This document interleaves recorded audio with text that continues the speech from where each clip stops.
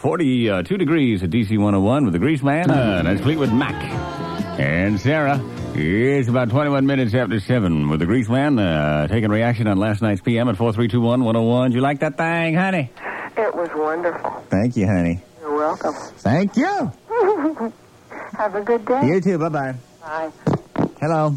Hi. Hi. I saw you on PM last night. Did you? Yeah, you look great. Thanks, honey. I appreciate it. Well, I guess if that's what I gotta do, that's what I gotta do. If I have to bear beef to get ratings, I'll bear the beef. Don't look at me that way. Don't judge me. It's been done before. Yeah, the stories are picking up, right? Don't you think? I mean, compared. I mean, let's be honest about this thing. We're getting the hang of it. We're starting to become more comprehensive, more detailed in our shooting of these little pieces.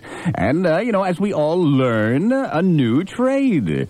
And, even if the story stunk, I get better reaction the more flesh I bear. Hey, look, it's been done before. Charlie's Angels, come on. Those stories were insipid, stupid, unstimulating, but yet they had fantastic ratings. Why? Everybody was looking at that she-flesh. Everybody was tuned in, watching them, what they were wearing, what they were doing. Here, Three's Company. There's another example.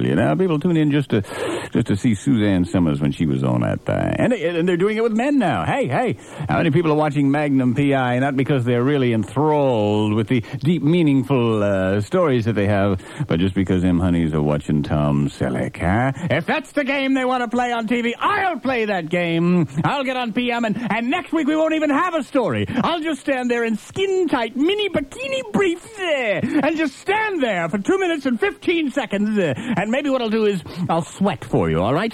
I'll start a bead of sweat rolling from my right cleavage down across my washboard like abdominals, across my barely visible obliques, around to the gluteus maximi, and maybe have it disappear discreetly in the cleavage of my buttocks. What do you think, huh?